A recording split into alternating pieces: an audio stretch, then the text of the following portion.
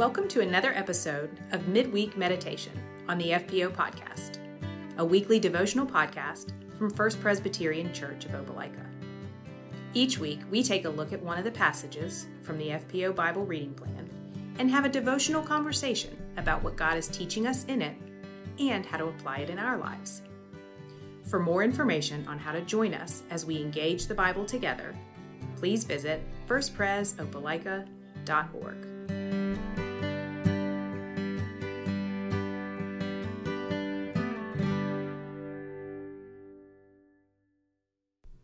Hey there, FPO family. Welcome again to this week's episode of our Midweek Meditation. Today, we are going to be looking at portions of Acts chapter 20 and Acts chapter 21. If you've been following along with us in the FPO Bible reading plan, you know that for most of the last week and for the week ahead, we're really looking at the life of Paul as he continues to go around preaching the gospel. If you've been reading with us, you'll notice that we've really kind of gotten into what is a kind of a narrative, biographical look at Paul's life as he goes to Jerusalem and then ultimately is led to Rome, where years from now he will ultimately die, being faithful to the Lord, preaching the gospel of the kingdom. But what we want to do today is we want to look at some verses in Acts 20, Acts 21 that really give us an insight into Paul's heart for the Lord Jesus, Paul's heart for following the Lord Jesus, kind of whatever the cost, and really just what undergirds the conviction that we see in the life of Paul during this span of time that Acts lays out for us. And so I'm going to read a couple of verses for us from Acts chapter 20 to get us going, and then James and I will dive in. This is the section that begins in verse 17 of Acts 20, where Paul is speaking with the elders of the church in Ephesus, and in a sense he's saying his goodbye to them, knowing that, as he says, he will never see them again. He was very well known to the church of Ephesus. He helped plant it. These are dear brothers and sisters to him. And so we get into the middle of this conversation that he is having with the elders. I'm going to start in verse 18. And when they, the elders, came to him, he said to them, "You yourselves know how I lived among you the whole time, from the first day that I set foot in Asia, serving the Lord with all humility and with tears and with trials that happened to me through the plots of the Jews. How I did not shrink from declaring to you anything that was profitable, in teaching you in public and from house to house, testifying both to Jews and to Greeks of repentance toward God and of faith in our Lord Jesus Christ. And now, behold, I am going to Jerusalem, constrained by the Spirit, not knowing what will happen to me there, except that the Holy Spirit testifies to me in every city that imprisonment and afflictions await me. But I do not account my life of any value nor as precious to myself, if only I may finish my course in the ministry that I receive from the Lord Jesus, to testify to the gospel of the grace of God." Wow. Just on the face of it, James, you've got Paul basically saying, hey, I have been faithful to do my ministry among you, and now I'm constrained by the Spirit to go to Jerusalem. And the only thing that I know for certain is that afflictions and imprisonment await me. And then he gives us that beautiful picture of, but my life ultimately is only valuable to the extent that I use it to fulfill the mission that God has given me. As you've read through and thought through and prayed through this passage this week, what are some of the things that you've been thinking? I think this line that we've ended on here in the middle of Paul's speech to the Ephesians, it's very powerful, and I think it has a lot of ability to really stop us in our tracks as we think about our lives, as we think about the way in which we are called to live for the Lord. I think there's something about being aware of our end and knowing that life is not going to be forever, that allows us to be freed up in the right now for the Lord.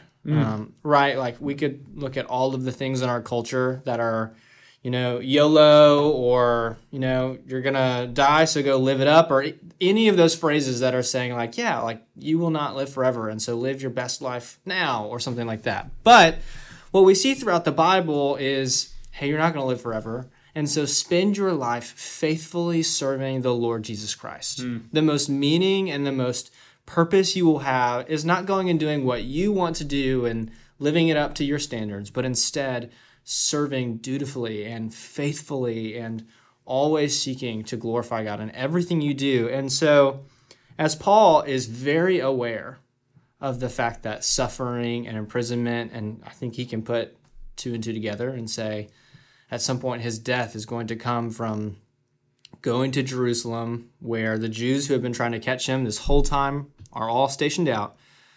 He is aware that his life isn't going to be forever, and so the most meaningful thing he can do is serve the Lord and proclaim him and testify about what Jesus has done. And we even look in Acts 21, he's got this theme continuing on as once he actually gets to Jerusalem and he's talking with the Christians in Jerusalem, they also say, hey, why are you here?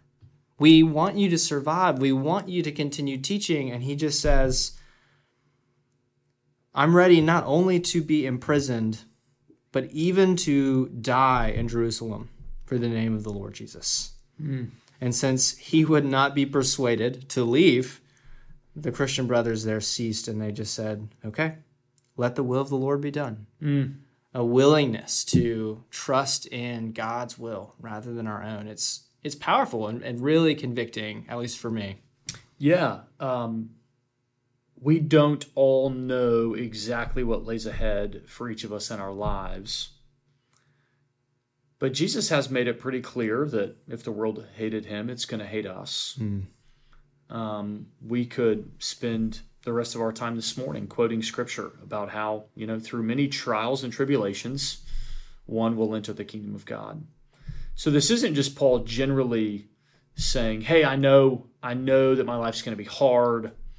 Paul's got some special insight. I mean, even when he gets converted, this story in Acts chapter 9, when Ananias goes to him to touch his eyes, to open his eyes, Jesus tells Ananias, I'm going to show Paul how much he's got to suffer for my name. So Paul uniquely is going to live a life of extreme affliction. And we get the sense that he's been made aware of that. And that's what's so amazing about this, is that he's undeterred. He's got such conviction to be faithful to the Lord, whatever it takes. And so if, I love, people want to know what God's will is for their lives. What's going to happen?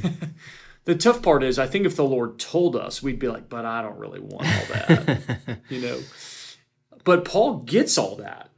And yet he's like, you know what? I'm ready not only to live in Jerusalem and be in prison, but to die if that's what it takes. Yeah.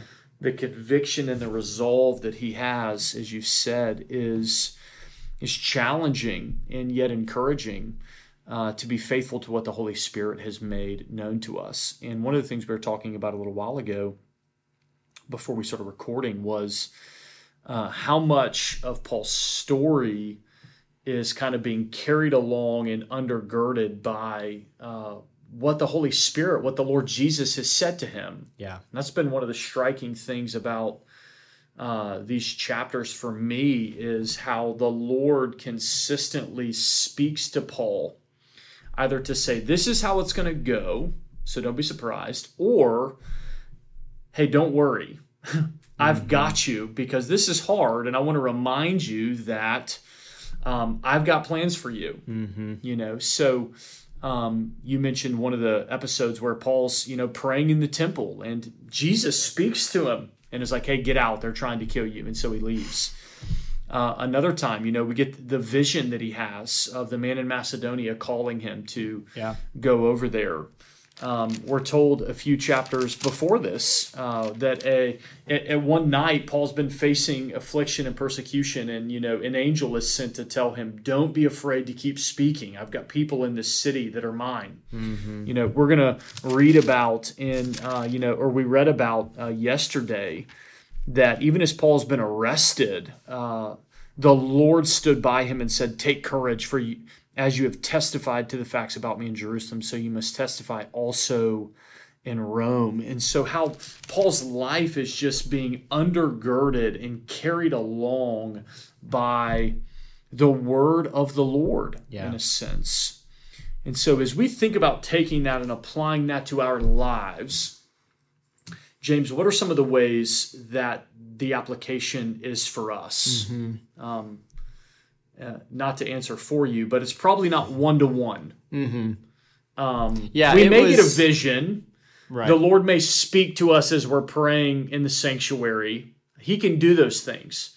Paul's getting probably a unique experience. For us, what's the application for us as we think about our lives being rooted in and grounded by and informed with and carried on by God's word? Yeah, I was going to say it was probably really awesome to be an apostle. Really awesome to have, especially for Paul. He was an apostle, so he had seen the Lord, he had met the Lord, but all of that happened after Christ's death and resurrection and ascension. And so he, in one sense, his understanding of who Jesus was and his personal understanding and vision and revelation of Christ was the ascended Christ. And so he had these really wonderful, personal, special visions from the Lord. But I think it still 100% applies to us I think we've talked about this plenty of times on this podcast. We have God's word in front of us. We're sitting here and we're talking about it. And these words that we're reading from are God's words. That God inspired Luke as he was writing this, in Luke's personality and insight, to make sure everything in here was true and was important. And this is what we need. That as we are saying, "Lord, would you speak to me?" we can then turn and we can read God's word here in the Bible and know that we are actually reading God's words to us. I mean, it's an incredible, unbelievable blessing. Yeah. And as we are seeking to be rooting and grounding our lives in God's word and in God's promises, this is where we turn to. Yeah. Yeah. It always fascinates me. I'm sure if you did a poll of Christian people, probably the most common question that's asked is, "What's God's will for my life?" And I know what people mean when they say that. We want God to give us all the specifics, and as we joked earlier, we actually probably don't. But I think that question comes from a place of just kind of really misunderstanding the fact that, we know God's will. Mm-hmm. He has not hidden himself. He has made himself known, and not just generally. If we really took the Bible seriously for what it claims to be and what it is, God's word. We open the Bible, this Bible in my hands, which these people cannot see, we enter into conversation with the living God. The God who made heaven and earth literally steps into the room and opens his mouth and speaks. Mm-hmm. So we ask, what does God want from me? What's God's will? It's he told us. Mm-hmm. And in his providence, he put together this book to say, this is everything you need to know. Now, it may not be everything you want to know, but it's everything you need to know, not only for salvation, but to live well. So in a sense, as Paul says in Acts 20, I'm going to Jerusalem constrained by the Spirit, not knowing what will happen to me there, except that the Holy Spirit testifies to me. We can say with the same conviction, I don't know all the details. Mm-hmm. But I do know that the Holy Spirit, via the Word of God that we have, has testified to me that this is who God is, that this is what he wants from me, and that in a not just general sense, I've got a sense of how life is going to go for me. Yeah. The Lord has made it perfectly clear. with that kind of conviction, therefore, all of us can live knowing, hey, life's probably not going to be easy for us. Mm-hmm. But we've got God's word, we've got God's promises that will carry us along. And so again, this is our shameful plug every single week. Read your Bibles, not just because it's what you're supposed to do. I think that's true, though. You are supposed to, but because it's the only way we're going to know what we need to know in order to live well in this life. And so we pray and hope that wherever you are today, you are encouraged in your pursuit of the Lord and His Word. And we pray that God would grow your hunger to know Him and therefore to serve Him without fear and with conviction. We love you guys. We hope you have a great rest of the week. We look forward to being together next time.